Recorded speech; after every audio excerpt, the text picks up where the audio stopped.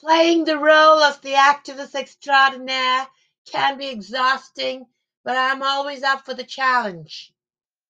Not to give away the ins and outs of the Indian military, but it appears that they place many of their radicals in different countries, and then, in the name of recalling their radicals, they wage wars within that country's area. And apparently, that's what's been happening in Russia, Ukraine, and within the USA. Folks, you can support somebody without agreeing to support their war strategy.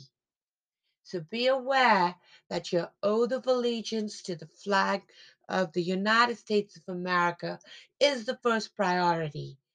Do not compete against your oath of allegiance by taking opposing oaths.